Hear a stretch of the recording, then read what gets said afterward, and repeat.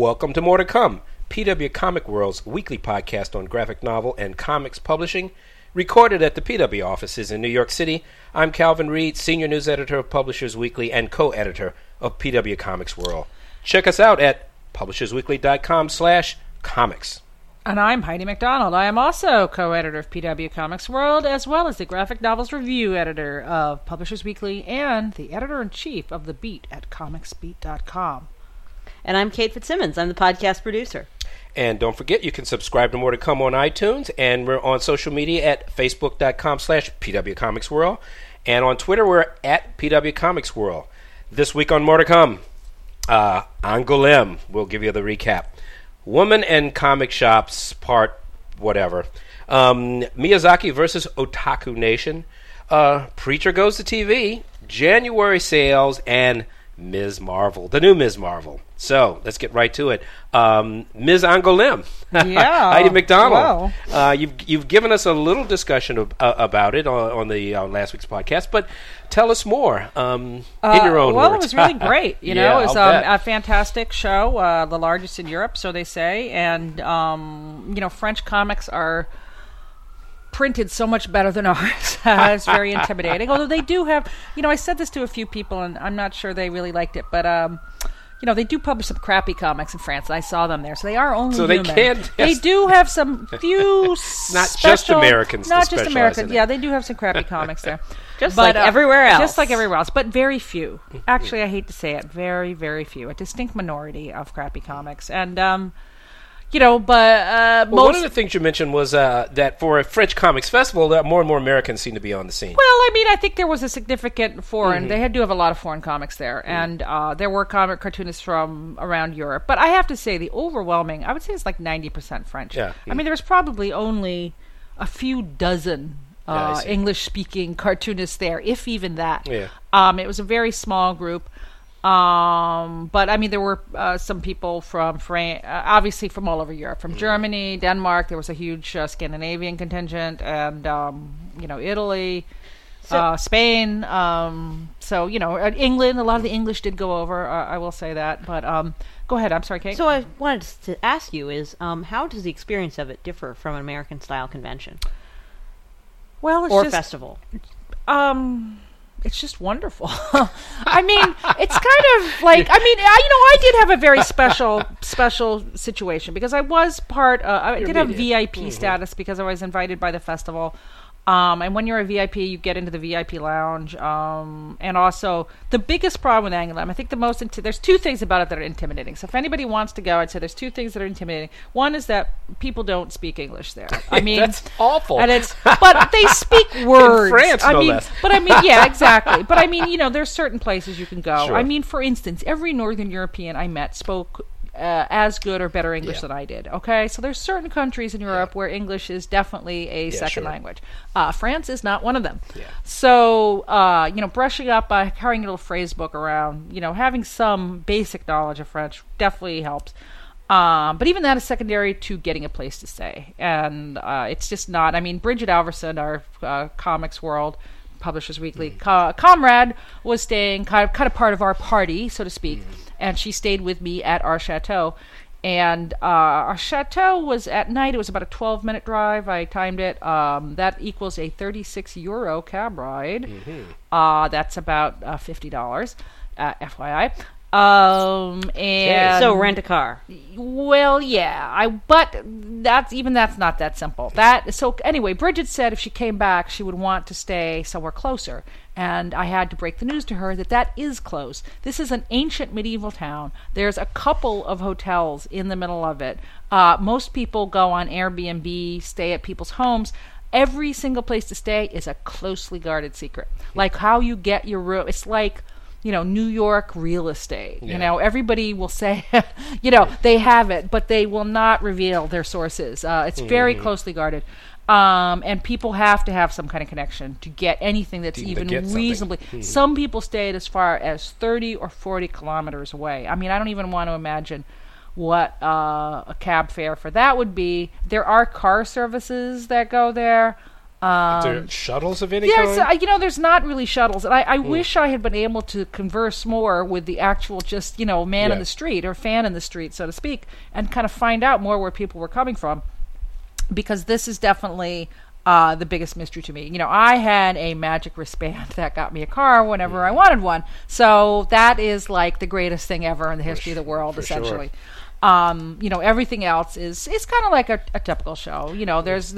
But about Saturday night, every restaurant is booked, and you need to make reservations for dinners and blah blah blah blah. Well, I think you're still expecting us to know more about this than maybe we do.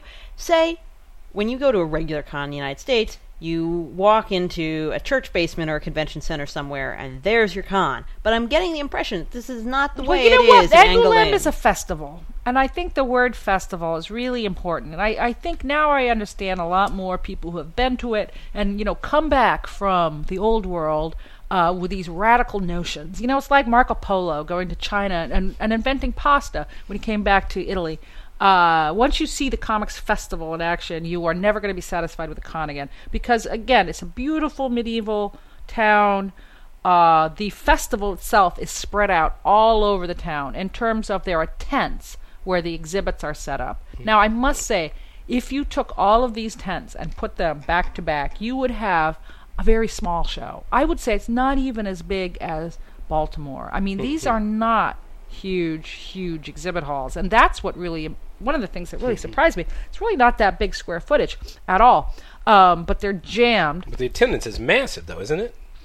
That's what they say. I don't know how they, but they do sell tickets. Yeah. They sell, you have to have a ticket to get into the tents. So I'm not going to, gainsay. I mean, they say 200,000 people go.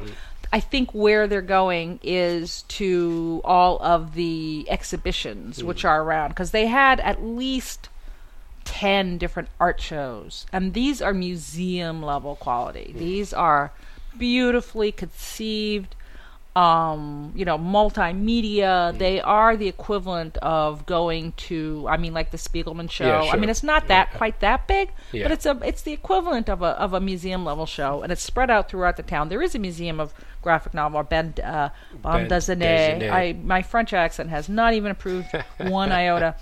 That I didn't get to go to because it was too far away. So basically, instead of San Diego, where you run from one end of the hall to the other to the Gaslight District, it's probably about the same amount of distance, where you run up a cobblestone hill. So there's not one person the whole time I saw wearing high heels. It'd be impossible to traverse the streets. I can various parts of the show are in various ancient. Yes, one is buildings. In the basement of Town Hall. Another is in a church basement. So another is might at the be museum. Talking in some. Yeah, I didn't get to see any of the programming, chateau unfortunately. somewhere. Yeah. But I mean, there's a lot of old buildings there, and they're any named presentations after in Frank English? Can. Well, the one I did was in English, but not really. It is it's a French language show. Yeah. Kate, you had a question. I was going to say is maybe the fact that they're so spread out is part of how they're able to fit so many people into a small place. That's exactly it. Because there are as many people traversing the streets of the entire town as there would be crowding in one hallway to another. Absolutely. And the main drag is kind of like a mall. I mean, there's stores there, there's shops there. There's the biggest department store in France is there, for instance. Is that Fnac or? Not, there's a Fnac there, and there's sandwich shops, there's creperies. And on the Saturday of the show, it was never quite as bad as it is, because there's no cosplay. That's the other thing. So there's not hot chicks in outfits that are stopping traffic with their photographs. There was no people dressed up. There's a couple of girls who were kind of in the steampunk kind of manga kind of stuff, but no real cosplay. But as crowded as the street was, you could always move. It was never like you were in danger of your life like you are at New York and occasionally at San Diego. So, I mean, there's definitely a lot of people there, but it's spread out over several square miles. And it's interesting what you're saying about cosplay, because the manga market there is fairly strong. But this show, the culture's different. The week after there was a big manga show in Paris, and the manga shows draw a lot of people. But Angoulême is not for it's that. It is not. Yeah. Yes, it is for a different kind of thing. And yes. The other thing that I've been to one other European festival, which was in Barcelona, the Spanish show, which is considered the most mainstream of the major European shows. But both of them, this is going to sound privileged. I always get yelled at when I say things like this, but I did post pictures of it. I was tweeting about it, and Bridget was tweeting about it. We couldn't shut up about how awesome the press room was, because it was this medieval hall. I mean, well, actually not medieval. It was more like 19th century. In town, in the ancient town hall building, they had 20-foot ceilings, literally. Yeah. I mean, it was, but more to the point, it was really a very comfortable place. Yeah.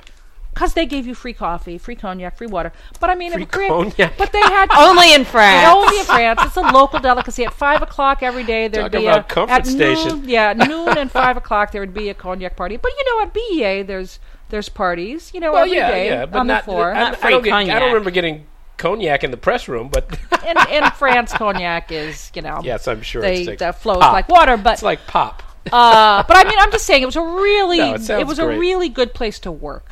I mean, I saw a lot of people always working there. It was a great place to hold interviews. I saw a lot of the stars, the guests of the show, being interviewed in the room. They held press conferences there. So I mean, it was even though I'm playing up the luxurious aspects of it, it was a very functional room as well, and it wasn't just to hang out in, although it sure was great to hang out in. So well, I mean, I will say that does sound kind of different from the press room at New York Comic Con, which on one hand was large, but on the other hand was really not very good for interviews. No. Having tried it. Well, I mean, they still are ahead of us on some things, definitely Yeah. on some things. And just to wrap it up there, I mean, I have a lot more to come about to say about this. I'm still putting up some pictures and things. I think one of the biggest questions is, how much do they want to become more of a global show? And I definitely saw two factions on that. There's some people who really want to keep it the old way, and some people who say, guess what, it's the 21st century, comics are global, and the show needs to be more global. Well, that seemed to tie into some of the controversies around the show. Exactly. And, I'm not even sure which side I come in on. I mean, I was definitely being there, myself and Bridget being there was definitely part of the updating aspect of it, but I mean, I understand that the way it's been has been charming and wonderful and pure and beautiful and all those other things. And I would be resentful too if I had all these kind of wahoos coming in. And, but on the other hand, it messing can be up my show. Charming and wonderful and pure, and still have people from other countries at it. Well, more of them. So you say. I mean, Americans the ugly ruin American. everything. Yeah, Americans do ruin everything. Yes, hell is Americans, apparently. Yeah. Even if you're an American. Oh, but speaking of foreign people coming and bringing their controversies with them, there was the Comfort Woman exhibit controversy. Yes.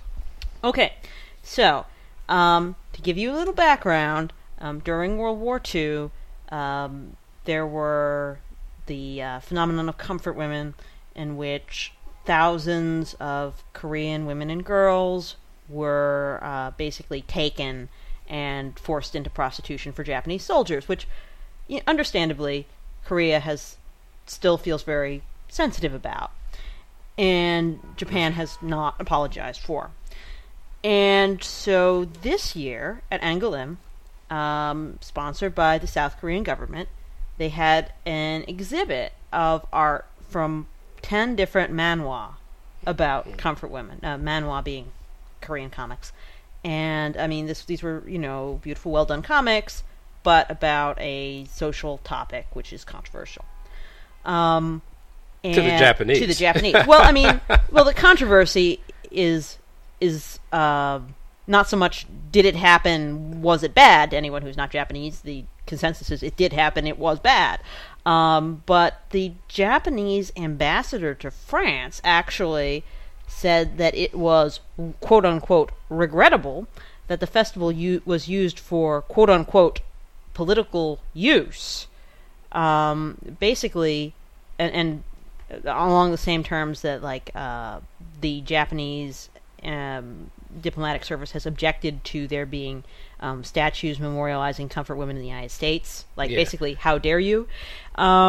So it's very. I don't quite get it. I mean, the Japanese seem to virtually. I mean, they don't deny that this happened. They don't like talking about it. But they sort of deny that it should be, spoken about. Well, even though it was a horrific period in their history. And of course, nobody's going to stop talking about it. The astonishing thing is that it's not so much that they don't want to talk about it themselves as that they feel as if it's somehow inappropriate and wrong for anyone else to speak about it. Yeah. Which is an interesting perspective. It's funny because I didn't see the protest that was going on there. I know there was some drama, but there was a few. Actually, one evening I was hanging out, and there was a woman from Tokyo who was there, and we were just talking, and she mentioned the show, and she was like, I'm not sure why they did that. It's very strong. I mean, she was kind of a little upset and unnerved by the fact that they had this show up there. And so, it definitely touched a nerve. And it was let me put it this way, it was a very disturbing show. I didn't see the whole thing, but they had a movie on the outside that was, pretty graphic, that was kind of trying to show the experience of these women. But, it's not like there aren't plenty of comics about other terrible things that happened in World War II going on. Yeah. Well, many of which are Japanese. Yeah. Well, they don't like, I don't want to say, they don't like, but it's a very sensitive subject in Japan. A cultural thing there that you you're not very direct. Also, if I'm not stereotyping, there are still, as far as I can make out, and this is only based on following the manga industry, but there's still a lot of inter-Asian national tensions, shall we say? Yeah. I think between Japan, North Korea, South Korea, Chinese. China, Taiwan. There's a lot of things going on. There's a lot of moving parts to these tensions that we don't necessarily get. Japan and World War II. Yes, and I think that it's also part of Japan's, I think it's the fact that the Korean manhwa industry was doing it. Might have even been a little more salt in the self-inflicted wounds. No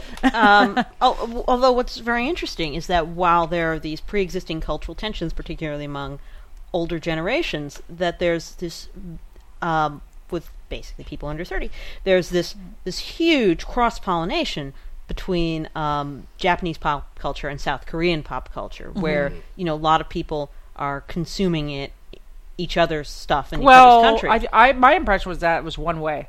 No, my impression was that in Japan they don't like manhwa. Well, as far as you're talking about pop culture in general. It's like I'm talking, like K-pop as well as something like K-pop, K-dramas. Where the comics, it's pretty much the other way. The South Korean. It's probably true. consumes much more Japanese manga, obviously. With comics, it seems to be more of a one-way street at the moment. But other aspects of pop culture, with the younger generation, there seems to be more sympathy and interest in each other, which makes it sort of an interestingly intergenerational conflict as well as a international one. Exactly. They just need to have like a God spell for, their generation, the coming up generation. They just need to have the hippies of both youth, just unite in a musical number. Yes, everything can be solved with song and dance. I'm only half joking. Okay. All right. So, shall we look at the next dismal episode of Women in Comic Shops? I don't know if we've even talked about Women in Comic Shops as much. Yeah. But, it's a new facet. We've talked about this a number of times. We talked about women in comics every single week. But here's the newest comic facet. Okay, you want to... Noelle Stevenson, the cartoonist, well-known, behind Nimona. She's got a guest on this podcast. Yeah. Has posted a comic about her unfortunate experience in a comic shop, where basically, after being ignored and requesting Lobo, they discussed the men who worked at the comic shop basically ignored her and said, now women like Lobo because he's hot. Yeah, but it wasn't even that. At first she wanted to buy one of her own books that she was in, which actually, nobody's actually called Boom on why she's buying her own book, but Anyway, Well, and it was no, like it come was on, Adventure lots of Time. people- Yeah, I know, but Adventure Time, and basically they were like, "Oh, don't you want My Little Pony?" Yeah, too? there was the My Little Yeah. Pony I reference too. And I forget where she lives. I think she lives in the Midwest somewhere. If we want to try to, she didn't name the store that had this horrible. I don't behavior. think that's the But point. it doesn't matter. It really Yeah. doesn't matter, you know. But I think actually, what I think is important is that's They comic shamed her. no. I think what's really important is that we are in New York and we have a plethora of awesome comic shops, and we don't always know that it's not like this everywhere. And I Yeah. think her comic really, put that into sharp relief. This didn't happen 30 years ago or 20 years ago. I mean, this happened just a little while ago. Yeah, well, I mean, I have seen my share of terrible comic shops, partly in my hometown in Pennsylvania, in which there are some decent ones, and in which there are some comics which have a different variety of problems each. There's ye old, oh, I can't explain our organizational system to you. Just tell me what you want, and I'll find it for you. Which means that every time you want to consider a comic, you have to go up to the comic bro at the desk and like tell him what you want and endure him kind of looking at you like, really? You want that? Which, is... Jesus, what century is this? Yeah. Which means that due to their lack of organizational ability, you need to submit yourself to their judgment for your purchases. Do you think they do that Awesome. to men too? Well, I mean, I think they're slightly less likely to judge you if you're a man, but I'm sure they get their share of obnoxious Because- judging as because well. I think that's what's Basically, Level of it. anyone who... Well, a lot of people were bringing up in this discussion was that this is very bad for women, but that it's also a symptom of a larger problem in comic Right. shop culture, where anyone who, for whatever reason, they don't think fits in with what they think a real fan is or their target demographic is, just basically gets treated badly. Right. And Right. so if you're a man who's looking for the wrong comic, if you're a woman at all, if you're, the wrong age, if you look too old or too young or too trendy, they're just going to give you crap because they think, I don't know, it's their turf and somehow you're invading instead of giving them money. But I mean, this is really like a holdover of the very worst origins of the direct sales market. And, when I ran this story on the beat, Joe Field, former president of Comics Pro and owner of Flying Colors in Concord, California, and really one of the leading retailers who helped to change this horrible thing, said, "Oh, isn't it a shame that we talk about the bad stores?" And I think he was trying to put a positive spin on it, but I think it's really important that we point out that this is not uncommon, and it's happening. And for the industry, It's very bad for Yeah, but the comics. industry really needs to address this. When I was with Friends of Lulu nearly 20 years ago, we put out a pamphlet called "How to Get Girls into Your Stores," where you attempted to educate the comic shops of the time into how to treat customers like customers and not like intruders. Yeah, I mean, I feel like It seems to still be a problem in the Yeah, direct market. like maybe the comic shop industry should have some things on how to treat customers in general to make it easier for the comic shop owner to put up the little poster behind the desk like these Well, are things you should not do to your What's customers. really depressing about this is it's really hard to believe that these guys don't know that this is going on. Well, what is really interesting is if you read my comments, there was this one guy who got in there and he was really nice about it, but he's trying to say that a comic shop should be a safe space for a certain kind of nerdy male. And that he kind of was he the one who was like I don't blame you, but I kind of in my heart wish that nobody else liked comics. Yeah, Well, I don't think that that's an unusual attitude in the comics community. Well, that, it's- you can feel however you want, but when you start yeah. trying to impose it on other people, that's kind of twisted. I think there is a notion of who are these people. I mean, so much How of the dare they industry like what I like? or the community is about we're a despised minority, and therefore we know more about our little patch of turds than anybody. In fact, you don't know shit. I'm not supposed to say that, am I? Sorry about that. And I think there's some residue of that, even as we're seeing, in general, the Growing comic shop pains. landscaping starting to change. I mean, certainly in some stores, if not in all of them. But I mean, I have to say that I have been on the receiving end of this in some of these fabulous New York stores that you're not supposed to get it in. But I just got a new fabulous hipster spin on this kind of crap in several stores where you buy a comic and they're kind of like, ah ha ha, isn't that cute? And you're, I mean, they don't say that, but that's like, I've got a, really? And don't you want to buy this comic instead? And, you know, like, oh, we don't carry that here. Mm-hmm. And it's like, and I mean, I do feel like there was sort of a gendered aspect to it there, too. Because instead of it being, I wasn't a nerdy male, it was, I wasn't an artistic male, but it was the same old shtick. And I was like, guys, you know, maybe you're too cool for money, but this is not how to run a store. Right. And, you know, stores should be welcoming to all different kinds of customers. Yeah. But, I mean, I am kind of fascinated by this whole idea that there should be a, you know, safe space for male fans. For goofy males. For goofy males. And, I mean, you know, well, this then is... start a private club, They have dudes. a place. It's called home. Yeah. I mean, maybe that's where they should they like go. to get together. It's like Masonic Hall. They want to get together with other young men of their own. I can understand that. But, you know. Well, this is why you start a club, dudes. Yeah. Or alternately, hang out on any of the many message boards where you've scared off basically anyone with 2 X chromosomes. Yeah.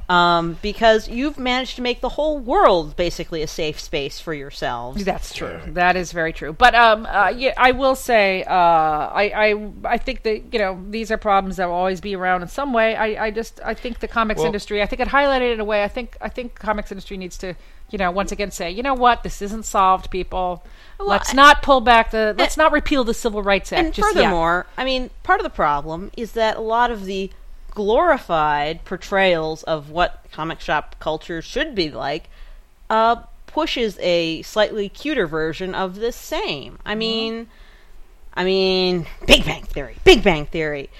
And I had a big run-in with the people of Secret Stash who are on Comic Book Men, and we had a big Twitter war, and I've been invited to come on to their podcast tomorrow and discuss it with them, but you know, there's a huge snowstorm coming, so I don't know. I mean, by the time you hear this, either I'll have died in a snowbank or have appeared on their podcast. But actually, since you brought it up, am I the only one that thinks Big Bang Theory is not funny at all? No, there's thousands and thousands of people who feel that way. But But they are you know who it's funny to? silent majority. My grandmother. Yes, it's not. No, really. It's my true. grandmother thinks it's hilarious and is like, see, I understand your culture now. And I'm like, oh, God, no. It is like... I'm glad it makes you happy, right. but it's a little uncomfortable for me. It's sort of like minstrelsy for geeks, really. Okay. You know, so. Okay. But I mean, Geek they do. face But has it. just Okay. to you know, drive that point home, the show does reinforce the idea that when a woman goes into a comic shop, she is immediately treated as a unidentified foreign object, or when fawned a woman over. is among any geeks at all. Yeah. I mean, like when I said to my grandmother, you know, like, we're not like that. She's like, well, it's not about people like you. And I was like, yeah, it is. Oh, well. But, I mean, my grandma can stand in for most of Middle America in that regard, I think. And I think things like that reinforce the tendencies of things like the shop that she went into. Absolutely. Where people are being told this is what they are and that this is okay. And that we are not them and they are not us. Well, hopefully we'll start seeing some incremental improvement, I hope. I mean, Name and shame. But let's move on to... Another topic of... Yes, well, back to Japan for a moment. Miyazaki and Otaku Nation and the anime industry. He doesn't seem to have a whole high regard for the anime fans in some ways. Or at least specific what's type the of context? animal fan. He was being interviewed, and he did one of the problems with the anime business are the people essentially that are obsessed with it. His problem is that he feels that the people who are creating anime are too fan-like. Need to get out more often. In that talk they with real people. Is that they don't spend time with other people and aren't interested in other people, and this hurts their ability to depict them. Yes. Yeah. Interesting. Yeah. He might have a point. It's entirely possible. He says, he explained that animating people can only be done by people who spend time observing people, something that he feels the industry lacks because it is quote-unquote full of otaku. Yes. In other words, you can't necessarily depict people if all you depict people if the only thing you observe are other depictions. Yeah. Basically. And he's been known to object to, stereotypical anime actor voice because he feels that the exaggerated voices they put on are not like real people, and he doesn't like them. And other such stylistic things that he just feels are sort of an insular, self-reinforcing bubble. Well, this is very much something that was talked about in comics 30 years ago. I mean, this was literally what was suggested, that people needed to get out more, needed to interact with other humans more, needed to do life drawing more, and it's a very common. It's I mean, I'm sure the real world. Socrates said this. He said, "Kids, you have to go out into the world and experience things for yourselves." I mean, this kind of goes back to always, but you know what? It's a great lesson coming from Miyazaki because it's often true, and it happens. People just get into their own little otaku world, and a message from Miyazaki Sensei that you need to get out of the house is should be heeded. Let's say it's a word to the wise. Yeah, for sure. Preacher moves to TV.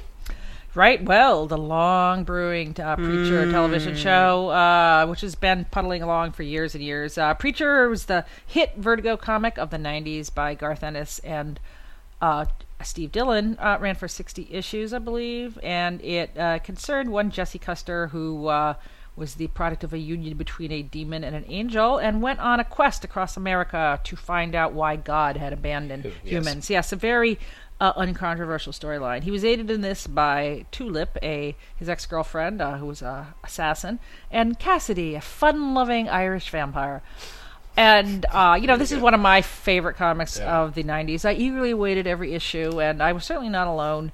And many people wanted to make a TV show out of it, despite what was then incredible violence, scatology, blasphemy.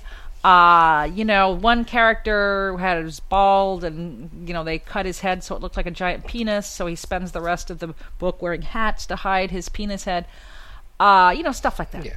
It's the blasphemy never bothered me. I mean, when I first picked it up, the violence was so spectacular. I was kind of stunned. Not to mention the scatological elements. I mean, so, there you go. It's the kind of comic where, when I was a teenager, I thought it was, brilliant and amazing. And, I mean, I'm not saying that Garth Ennis is not a great writer, but, things that seem super edgy when, you're just getting old enough that you're allowed to read it, I have to say that as an adult, just are less inspiring. Well, that's a great point. I haven't read it in quite a while, so. Yeah. I mean, I wonder how much of its appeal is novelty. And I wonder, in our more violent world, whether it'll just seem like more of the same, or whether it'll still be. They'll up the level of violence but I think we appetite. really need to look at this. We haven't mentioned a lot of very key points about how this is brought to TV because the principles involved. The principles involved. The producers are Seth Rogen and is his partner, who's now I can't remember, Evan Goldberg. Yeah. And as I said, I mean, I love I don't smoke pot, but I think they're hilarious. So anyway. And I love Superbad. I thought that was a wonderful quest movie about growing up, but this is the end. I've mentioned it here on this podcast. I love one of my it. It's favorite hilarious. movies of 2013, and it involves angels and demons and hell and God and all of the themes of this. And to me, the tone of that movie was perfect. And if they could bring that tone to Preacher, I would not have thought of that, but I work. feel like in a way they might bring a lighter touch to it than the original production did. Yes. And maybe that's what's needed to soften it enough to work for television without scaring people off every week. Garth wrote it as a dark black comedy. Well, I mean, it wasn't meant to obviously. be It like- was a black comedy. But I mean, there's no level of violence is too much for the contemporary audience. Yes, and also the other point that I wanted to bring up is know. that it's being done for AMC, which their biggest hit is, of course, The Walking Dead, which is just a tiny, tiny, tiny bit violent and bleak and dark. And I've mentioned this every time the Preacher show is brought up, but if you watch American Horror Story, I could not believe the things I was seeing in that show. 3 ways and graphic mutilation, people's eyeballs being pulled out with melon ballers. I mean, this is stuff that that's kind of not in the same category as 3 ways, I gotta say. Well, but I'm saying it went all the way. It went all the way to show all of these things. It was very sexual. It was very violent. It was very scatological. Yeah. It had it was all the stuff that was in Preacher. I think we're going to get. Yeah. Yeah. The time is right now. Yes, the time I is think right. we're going to get the and full. One tiny thing about Preacher that is very cool is that it actually, well, to me it's cool, is that the rights had reverted from DC and Vertigo, so it's owned by Garth Ennis and Steve As Dillon, it should. who are friends of mine. I'll be really honest with that. They're pals of mine. If the show becomes a hit, they're going to be really rich. And great. I'm very happy. I'm for all them. for that. It's always good when the money goes to the creators. I'm Yeah, and Let's I know face they'll it, buy me a drink. That Warner is There you Bros. go. given. So let's root for that. Yeah. Warner Brothers already has enough money. Yes, It's exactly. good to Yes. see the money go to Yeah, creators. Absolutely. Anyway, more to right. come on that. And all right, January sales. Yeah, well, they were droopy. They were definitely, for the first time, this is very almost prophetic, symbolic, I don't know what it is, but for the first time since August 2011, only one comic sold more than 100,000 copies, which was the Batman 27 by the very well-liked Scott Snyder, Greg Capullo team. In August 2011, the one comic that sold more than 100,000 copies was JLA #1, which was the first comic in the New 52. Now, we know that since the New 52 came out 2.5 years ago, it's been great guns. The rising tide has lifted all boats, and sales have been booming. Every month we have discussed new records, the greatest volume, blah, blah, blah, up, up, up, up, up, and this is the first time that things were a little bit in the doldrums, and graphic novels were down 14%. Well, I which think is one thing pretty is significant. you have to you have to look at across the board sales of everything except for snow boots has gone down in the United States in the month of January. But Kate, remember, these numbers reflect pre-orders, not actual sales. Not This is the direct market. Yes. Oh, this is not pre-orders, not actual It's in-store sell in. sales. It's Yes. not sell through. As they like not to say. sell through. It's Yes. sell in, not sell through. Well, then Yes. that's interesting because I was going to say well, I not would. many things sold. I this would January. agree with you unless you were the Lego movie. But I'd agree with that. But no, these represent orders by retail stores, not what people bought in the stores. And but that said, January is traditionally a very low retail month. Everybody knows that everything is down, unless you have sales. And so I don't know. Yeah. I mean, I haven't even talked to my consultants on this, my informants on this, to see what they think, where they think this is going. I mean, it's certainly notable and interesting, and but is it prophetic? Is it the beginning of the end? I would not. I don't think anybody should panic at this point. We still have a much larger. There's still a lot more dollars. However, here's one thing. I haven't said or written anywhere, and you know how sometimes I say things on the podcast that I don't like to write. It's interesting to me with the graphic novel sales are way down. And even looking at last year's graphic novel sales, things like Unwritten were in the top 10. And, Vertigo has undergone a really big drop in the last year with the departure of Karen Berger. And they haven't really fully started their No, they relaunch haven't, yet. but I mean, you know- they've got it coming, but they're not. Yeah. it's but you know not what? at Their the graphic novels did really well. And those were, Interesting. Yeah, and I mean, it's interesting that, I mean, I'm not saying this is a whole big part of it, but I mean, it's very notable that, the Vertigo graphic novel store is not being replenished. Yeah, And, I mean, and DC in general. I mean, the New 52 graphic novels are great the first volume, but a lot of them, unless they're a big hit book like Batman, are not really holding their sales either. I mean, I'm going to come out and say I think part of the problem is that they're still taking a completist attitude toward it Yes. and numbering it as if everyone's got a collection, which is scaring people off from realizing that some of them are complete storylines, Yeah. which is the way they used to market them. Yeah, but no, I disagree with that. I mean, Oh? there was a big, I think numbering them is the way to go, because otherwise people don't know where to begin, with them. And it was actually, there was a lot of research done that numbering them is better than helpful. not. Yeah. Okay. Yeah. So. All right. Well, we'll obviously revisit Yeah, the yeah, sales, yeah. the sales Just, numbers as just, we move you know. forward. But really, But a sales, no. a success story for sales, actually, Yes. a standout. Yes, it's Ms. Marvel, the new Ms. Marvel, Number one. by G. Willow Wilson. Yeah, And- and the artist whose name I'm leaving Adrian out. Alfona, Yeah. who Yeah, did it- Runaways, another great comic yes, the about- best run on Runaways, I have to Yes. say. So this is a new heroine, a Pakistani American, Yes. a young Muslim girl. I thought the writing was really terrific and lively and breezy and fun. Yeah, I mean, to give you some background, this book had a lot of pre-press push. Yes, That, like, enormous. they both intentional from Marvel getting the word out there, and also from people picking up on the story and saying, this is interesting, they've got a big push behind a new superheroine who is a Muslim American, like, what is this going to mean for this comic and everything. And I've seen a lot of books that get a lot of pre-press and in theory are very revolutionary and everything, but in practice are maybe not as well written as they might be.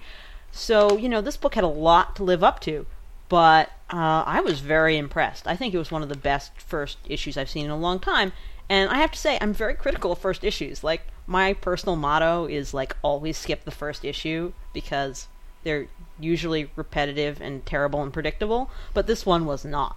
No, I agree. That is the saddest thing I've ever heard in my life, because the first issue was supposed to be the It's one supposed to be that the one draws to you get you into the excited, book. I know. Yeah. Yeah, but usually they're paint-by-numbers origin story or paint-by-numbers, no kidding, there I was. And usually I find that it's the second issue where they actually get into the actual story that I'm interested in, but not in this case. In this case, it was not predictable. It was not what I was expecting, and it was awesome. Well, you don't like bad origin stories, is what you just said, Kate. But Yeah. I thought but it a was lot of them are. I thought it was a nice, nuanced turn on, the sullen teen origin, the family life of a Muslim American family. There was great humor in it, I thought, particularly with the father, and I guess is that a brother character in there. And it was just a great setup, I think, for the story going forward. What I think also worked is it felt individual. Like, I often find that new comic characters take 3 or 4 issues before you get to know them as an individual. You almost feel like it takes the writer that long to figure out who their characters are. Whereas with this one, like, each character from, like, the third sentence out of their mouth, you got a sense of who they were. Even the supporting characters, even the concern troll girl who, shows up at the family store and is obnoxious to everyone. Like, you even know the backup characters well by their third panel. And so I really felt like it was really good comic storytelling. Like, none of it was phoned in. Right. Like, every panel was not just a sullen teen, but this sullen teen. And she wasn't just sullen. She had other personality traits, which were very apparent. And, like, everyone felt like an individual character. Right. I've yet to read this book. Hopefully Kate's going to let me borrow her copy that's so why I I can brought it catch in. up. And but I will note that it was a surprise sales success, I think, because not everyone thinks that Ms. Marvel's a character that's really going to be a boom, but did very well. When it's gone to a second printing, and I think it was sold above 50,000 copies for the first issue, which is pretty darn good. And, I'll just throw in there, I think G. Willow Wilson is, very underrated, and her novel, A Leaf the Unseen, that came out a couple years ago, has won some major awards. And, This I might think be her breakout book. I mean, I think And she deserves it richly. I think she's the real deal. I mean, She I think is the she's real the real deal. deal. She's a real lifer, just in storytelling terms, and I'm very happy for her success. And, She's- I'll actually be interviewing her at an event in a bookstore in Jersey City on the 24th, and Do you think maybe you can get something from the podcast for her? maybe I can. Let's see if I can maybe work that out. So yeah, All I'd right. love to have her on here. All right. Well, we'll be revisiting Ms. Marvel as well. All right. News briefs. And now, the briefs. Speaking of diversity in comics and how sometimes they're not handled as well as they should be, DC has made a little oopsie. Has DC done something stupid today? Gosh, Heidi. Apparently. Which managed to offend two key groups. People who care about racial sensitivity and comics continuity hardcore people. So two groups that generally don't like each other very much are both mad at DC this week. A happy day. Because, you see, backstory. Oliver Queen, a.k.a. Green Arrow, had originally, pre-New 52, had a son named Connor Hawke, who was not white due to his mother. And I like the way you phrase that. Go on. well, I mean, his heritage is rather Not complicated. White due to mother. Yeah, but go on. But I feel that covers it. And very visibly brown. And you know, he had the story of being this sort of very back to basic Zen archer type. And so they decided that in the New 52 Earth 2, they were going to have some character called Red Arrow, who originally was supposed to be an alternate version of Roy Harper, who is white and red-haired and uses lots of guns. And so this version was white and red-haired and used lots of guns. But at the last minute, they decided he should be Connor Hawke, who now is white and red-haired and uses lots of guns. Everyone is very confused and moderately offended by this life choice.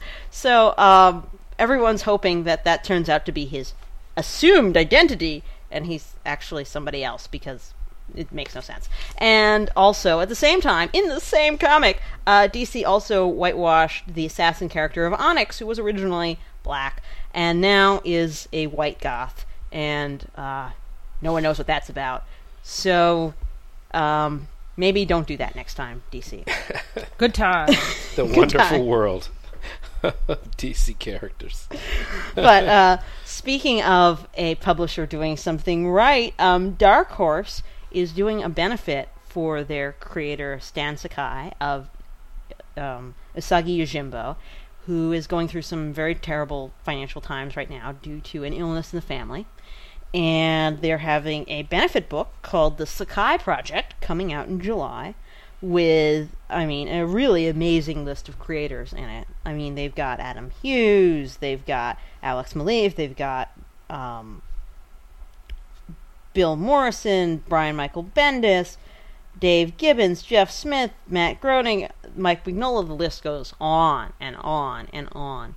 And this is really a nice example of a publisher doing what often the comic fans feel they need to band together to do for creators that publishers won't. Well, Dark Horse is a longtime publisher of Stan's book, and he just did a book that came out, I think it's 47 Ronin, that publisher Mike Richardson did the script for. So obviously he's very near and dear to the Dark Horse family. And they're really stepping up. The family is stepping up, yeah. Well, I always say comics people are the best people in that way. It is one big tribe. Yeah.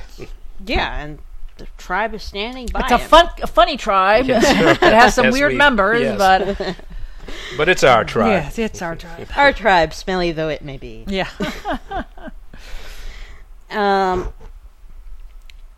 Young Adult Library Association, YALSA, has put out their annual list of great graphic novels for teens.